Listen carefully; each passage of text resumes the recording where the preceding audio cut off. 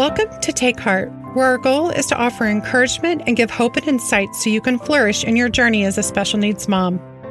As we explore monthly themes and share inspiring stories and practical tips, our desire is for you to feel connected and encouraged. Hi, this is Sarah Klein. I'm here with Amy J. Brown and Carrie M. Holt. Thank you for joining us. Today is the third and final week of a special three-part series on therapy. Today's show is about our therapy expectations versus the reality. Last week, in part 2, we talked about why moms don't go to counseling. And in the first week, we talked about how counseling can help. Before we get started, though, we want to state that we are not experts in therapy, nor are we licensed therapists. We believe in and have our own experiences with therapy. And the following podcast is advice only from our perspective as clients. One's mental health is as individual and unique as each person's. What works for one person may not work for the next. Finding what works for you is a personal journey, often full of trial and error. Because we feel that mental health is so essential yet overlooked in the disability community, we have decided to take these 3 weeks and talk about our personal experiences with therapy in the hope that it may help in some way. And I'm not sure about anybody else, but as I discussed last week, when I started therapy after my son's diagnosis, I didn't know what to expect. I had no idea. I really just had no idea what to expect. So it took me a long time to even go. It wasn't until I had everything to lose, including my marriage and my sanity, when I thought, well, why not? I've tried everything else, so I might as well try this. So with that said, Amy and Carrie, one of you would like to answer this. Were you ever hesitant to go to therapy? And if so, did you avoid it or did you procrastinate going, or were you excited? Maybe it was something that you just were willing to do from the very beginning. I know that it took me a really long time, probably over 20 years so I did procrastinate going. And I think some of it was when you dive into your story. And, let's face it, like as parents, we all make mistakes and there's certain things that we've done to harm our kids and help our kids. But when you have such close ties to your family, sometimes I think it's hard to dive into your story without feeling like you're blaming. And one of the things that I have learned through listening to Adam Young and Dr. Allender, and I've mentioned them in the podcast the last couple of weeks, is that it is not blaming to name the harm that's been done to you. And that can come from anywhere. It can come from the church. It can come from family. It can come from people outside your family. But there is a place where you have to be willing to name what is the harm, what's the trauma that has happened to you throughout your life. And Dr. Allender talks about how the devil loves to take our trauma and twist it into something full of shame and barriers and then twist it into lies that we believe. And so I think that's painful. Mm-hmm. And that's such a process of dealing with your past. And it can be difficult, I think, sometimes to deal with our stories with kindness and see our young selves as doing the best that they could in those situations, because they were going through something difficult. And as a child, we do fragmentation and all of these different coping mechanisms to get through different things. And so I think, it can be difficult. I just want to admit that I think that's one of the reasons why I procrastinated, is because I knew that it was not going to be easy to dive into my own story and some of the barriers and the things that I've gone through just throughout my whole life. Not anything specific, but just through my whole life. Mm-hmm. Carrie, thank you so much for sharing that. It makes me think of how important it is to name your story. And specifically, I want to talk to when your own children want to go to therapy. I have, 6 kids. All my kids have been in therapy recently. I had a conversation with one of them, and he was looking he needed a book from his therapist. I think it was called What Happened to You? And I heard the title and immediately I was like, what have I done to this child? And then I remembered, no, they lived in a traumatic house and they had death and they had the police at the door. They just had a lot of trauma in relationship to our life as special needs parents. And there's probably things that I'm sure there's things my husband and I did that weren't the best, but I want to be able, and it's not easy as a mom, so I'm just going to say this, to be able to open my hands and go, I want you to know you, regardless of how that makes me feel. Because I think there's shame there, like, I could have done better. That my kids would need therapy if I had done better, handled this whole situation better. But I think that's just a lovely, gentle invitation to say they're finding themselves, they're healing, they're going. So it's a really common feeling, I think, for moms when their kids go to therapy to be kind of freaked out about what they could have done wrong. Yeah. But it's done with kindness. And it's like I said, it's healing. And that's their story. And they're never going to look at it the way I looked at it. They just aren't. Yeah. And that's okay. And two kids in the same family are going to react differently to different traumatic situations. And I was just listening recently to a podcast. Adam Young was talking about parenting, and he was talking about the biggest factor in relationships with your children is a willingness to repair. Right. And what that means is that you're willing to go to them and say, hey, I messed up. You know, will you forgive me? And then be willing to ask questions of our kids and see them, be attuned to them, right? No matter what age they are. And a lot of times that is when they're adults, going to them and saying, you know what, I know I didn't handle the situation correctly. Or like you said, being willing to is just, it's going back to that lie that I talked about in the last podcast, that we feel like if our kids are going to therapy, we have somehow failed. Right. And that is not true. It's not true. Right. Amen. Yeah. I think it's the opposite, right? Right. Yeah. Yeah. And I think it shows them that you're willing to be fallible. Like they have every reason to trust the fact that you say it's okay to be imperfect. And I think it's showing them that it's okay that they can be imperfect as well. And just that relationship. It is. Yeah. It's very hard. It's building the relationship, I think, with just being willing to be open and vulnerable. That honors them. And also, I would say another, one of the things I would say about expectations of therapy is it took me a long time to be honest. And I don't mean that I was lying, but I was just trying to put on my best front because I just wanted solutions. So I think if you're out there and you haven't gone to therapy, it takes you a while to kind of sink into, and maybe some people don't, maybe some people right away are able to spill all, but it took me a while to be comfortable. I was always comfortable, but go with a deeper level of comfort of the underneath stuff, not just here's the problems, how do we solve them, but here's how these problems are making me feel. And I think it took, once I was able to be really honest, and that took a while, I felt like a lot of progress happened. Okay. No. Yeah. It does take time. That's actually a really good point. That brings up another question, actually, another discussion that I wanted to talk about is that therapy is just, it's not a short-term quick fix. And I think the last episode, I was joking that I said I just wanted 50 minutes. I wanted to go in. I wanted her to give me this homework and say, okay, this is what you need to do. And now move on. And it just doesn't work like that. It is actual work, and it can be emotional and it is uncomfortable. And personal change often accompanies therapy. And we learn, I have learned to challenge my own behaviors. And I have to change and I have to adapt. And personally, the hardest part for me was I had to confront trauma. And I realized that I had to dig up things that I had buried really deep.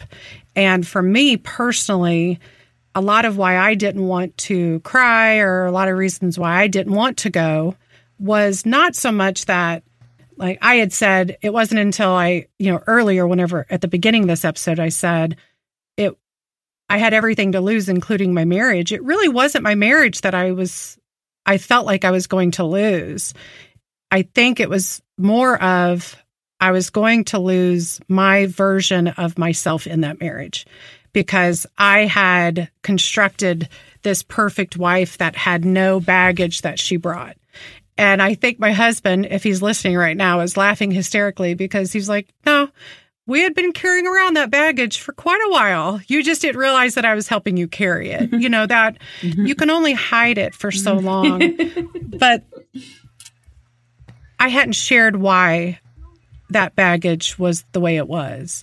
And I think when you go, you know, Amy and I have similar, we had joked, not really. I mean, I think it was more ironically that there's been times where at least I've been sitting in therapy where I've been telling a story about trauma and my therapist has these bug eyes where she's like, okay, we're going to finish this, but I would like to go back to that because that's something we need to discuss. And I was like, that's not even the trauma I was talking about. That's not even the issue. And I think that was something I didn't expect. But I think that is a wonderful part of it. And I think when part of my managing my expectations going into therapy is that I have to be open. I go in now thinking, okay, I'm going to go in and I'm going to have this that I want to talk about. But I know chances are we're not going to probably talk about that unless it's something that I really, really need to get off my chest, because chances are it's going to take a whole different divergent, and that's okay. So I think part of it is understanding that it might not be what we expect. And that's okay. So I don't know if that makes sense, but how has therapy been for you compared to what you expected, I guess is what and I'd just like to talk about how we manage our expectations now. Do you have certain habits before you go in? Do you have routines? Do you have to decompress when you come out? I know mine is very emotional. I shut down whenever I get emotional. I tend to shut down. I tend to go off on my own. And that's not always good whenever you have family and loved ones. So I have to go for a cup of coffee or I have to go for a walk. I have certain things that I need to do to get my mind straight after it, especially if it's emotional. Do you guys have things like that? I would say prior to, I see my therapist, Dr. Becky, who I call adult supervision inside my head. So my husband calls her that too. I'm a pretty regular journaler, so I will write in the margin, Dr. B, you know, like I'll write things over the course of the month and then I'll go back and go, here's the things that I think I want to talk to her about. But you're right, Sarah, it goes the direction it goes. And that's okay. I think that is part of it. It doesn't always, you know, I'll come in with this problem, but she'll point something out to me that I'm like, oh, here's the problem behind the problem, or here's my thinking behind the problem. And so I'm pretty, I go in prepared. Usually. I used to go in with a whole list and say, here's what we're talking about. And she'd probably roll her eyes like, just calm down. We're getting her done. I'm a 1 on the Enneagram, in case anyone can't tell. So that's how I prepare, because I always am nervous I won't have anything to say, which is hilarious. Let's just look at all the things that goes on the regular in my life. So anyway, that's how I prepare. And I'm similar to Amy in that I'm learning to pay attention to, just in between my last 2 appointments, I had an evening where just all these tears and anger and frustration was kind of coming out of nowhere, and grief. And I couldn't necessarily figure out what it was, but it's just paying attention to, you know, if you react a certain way to your children or your spouse, it's probably linked to the story behind the story. Chances are it's not really, you know, caring for your child or something your husband said. It's triggering something from your past that you need to deal with. And so I'm learning to pay attention to that. And like Amy, write it down in a journal and take that in and say, help me unpack this, because I can't figure out what this is and where this is coming from. And then to answer your other question, I'm a crier by nature. I just have very big feelings, and I always have. And I have learned to, on the days that I see my counselor, to try to schedule it either at a time when I don't have anything right after, just to give myself some space, or if it's possible, that evening, whether it's a walk or an exercise or, a bath or whatever it is, something that I show kindness to my body, and even just drinking water. I mean, when you're crying a lot and dealing with things, you need to drink a lot of water. You need to just take care of yourself. And I think those were things I didn't really understand until I started working through my story and then also seeing somebody. I think for me, I would, like you said, just kind of taking care of yourself. And you mentioned something, Carrie, of after your appointments. It made me remember there was a time where you and I were supposed to have an appointment, and you were like, well, I don't know because I have my appointment or whatever. And I pushed back on you, and I'm like, you don't need to be there. That's fine. Why don't I do this one by myself? And then just yesterday, Amy sent me a Marco Polo, and she said, have you seen your therapist lately? And I was like, no, but I just called her. I haven't seen her for months. So I think part of managing the expectations and part of managing your progress is, it is long term, and there are going to be times where it's okay to go a few months where life comes at you. You might not be able to make it, or something happens. We just went through with my mom with having cancer, and and it wasn't that. It just life came at me very quickly with a lot of different things. But have people in your life that will kind of say, "Have you seen? What did you call yours? What did you call Becky, Amy?" Adult supervision inside my head. So I call mine, she untangles the knots. So I'm like, I picture my brain as this big ball of yarn. And so she's just going in there and she's just working on the knots. And she has to work on it a lot. So, so she untangles my knots. And that's what, to me, that's what it feels like. And so have people that aren't afraid to say, hey, have you gone in lately? And then I love, Carrie, that you said sometimes it's drinking water. Go for a walk. Make sure it's okay. Take a nap. Tell your family, hey, I saw Becky today. We're having cereal. It's okay. It is exhausting, and it doesn't mean you're lazy. It doesn't mean that you're taking the easy way out. These are huge, and it's taking care of yourself, and nobody else needs to understand. And I think it goes back to what we said in one of the earlier episodes. I can't remember which one it was, but your trauma is your trauma. Your therapy is your therapy. Your experience is your experiences, and nobody else needs to accept them. Nobody else needs to understand them. My childhood was not my sister's childhood. Her childhood was not mine. And if I had a difficult time at a part of my childhood, it doesn't mean it's my mom's fault. It does not mean it was my sister's fault. It does not mean it was mine. And it just means that we're working through some things because we're human. So, and I think managing those expectations when you walk in is important. And also, you said it's exhausting, but I also want to say there's times when it's so clarifying. Oh my gosh, yeah. It's not exhausting every time. There are lots of times it is, but because I don't want to scare people away. Sometimes I'm like, I just needed to be in this room to realize this thing. And sometimes our beloved Dr. Becky doesn't even say anything too profound. It's just space for me. And I'll go, I have clarity now. And I think when you're in the space of seeing someone, I've even had just little epiphanies outside of that, because I'll write something down that she says, or she'll say, well, try this question with your kids. And it's just very simple, but then it's very profound at the same time.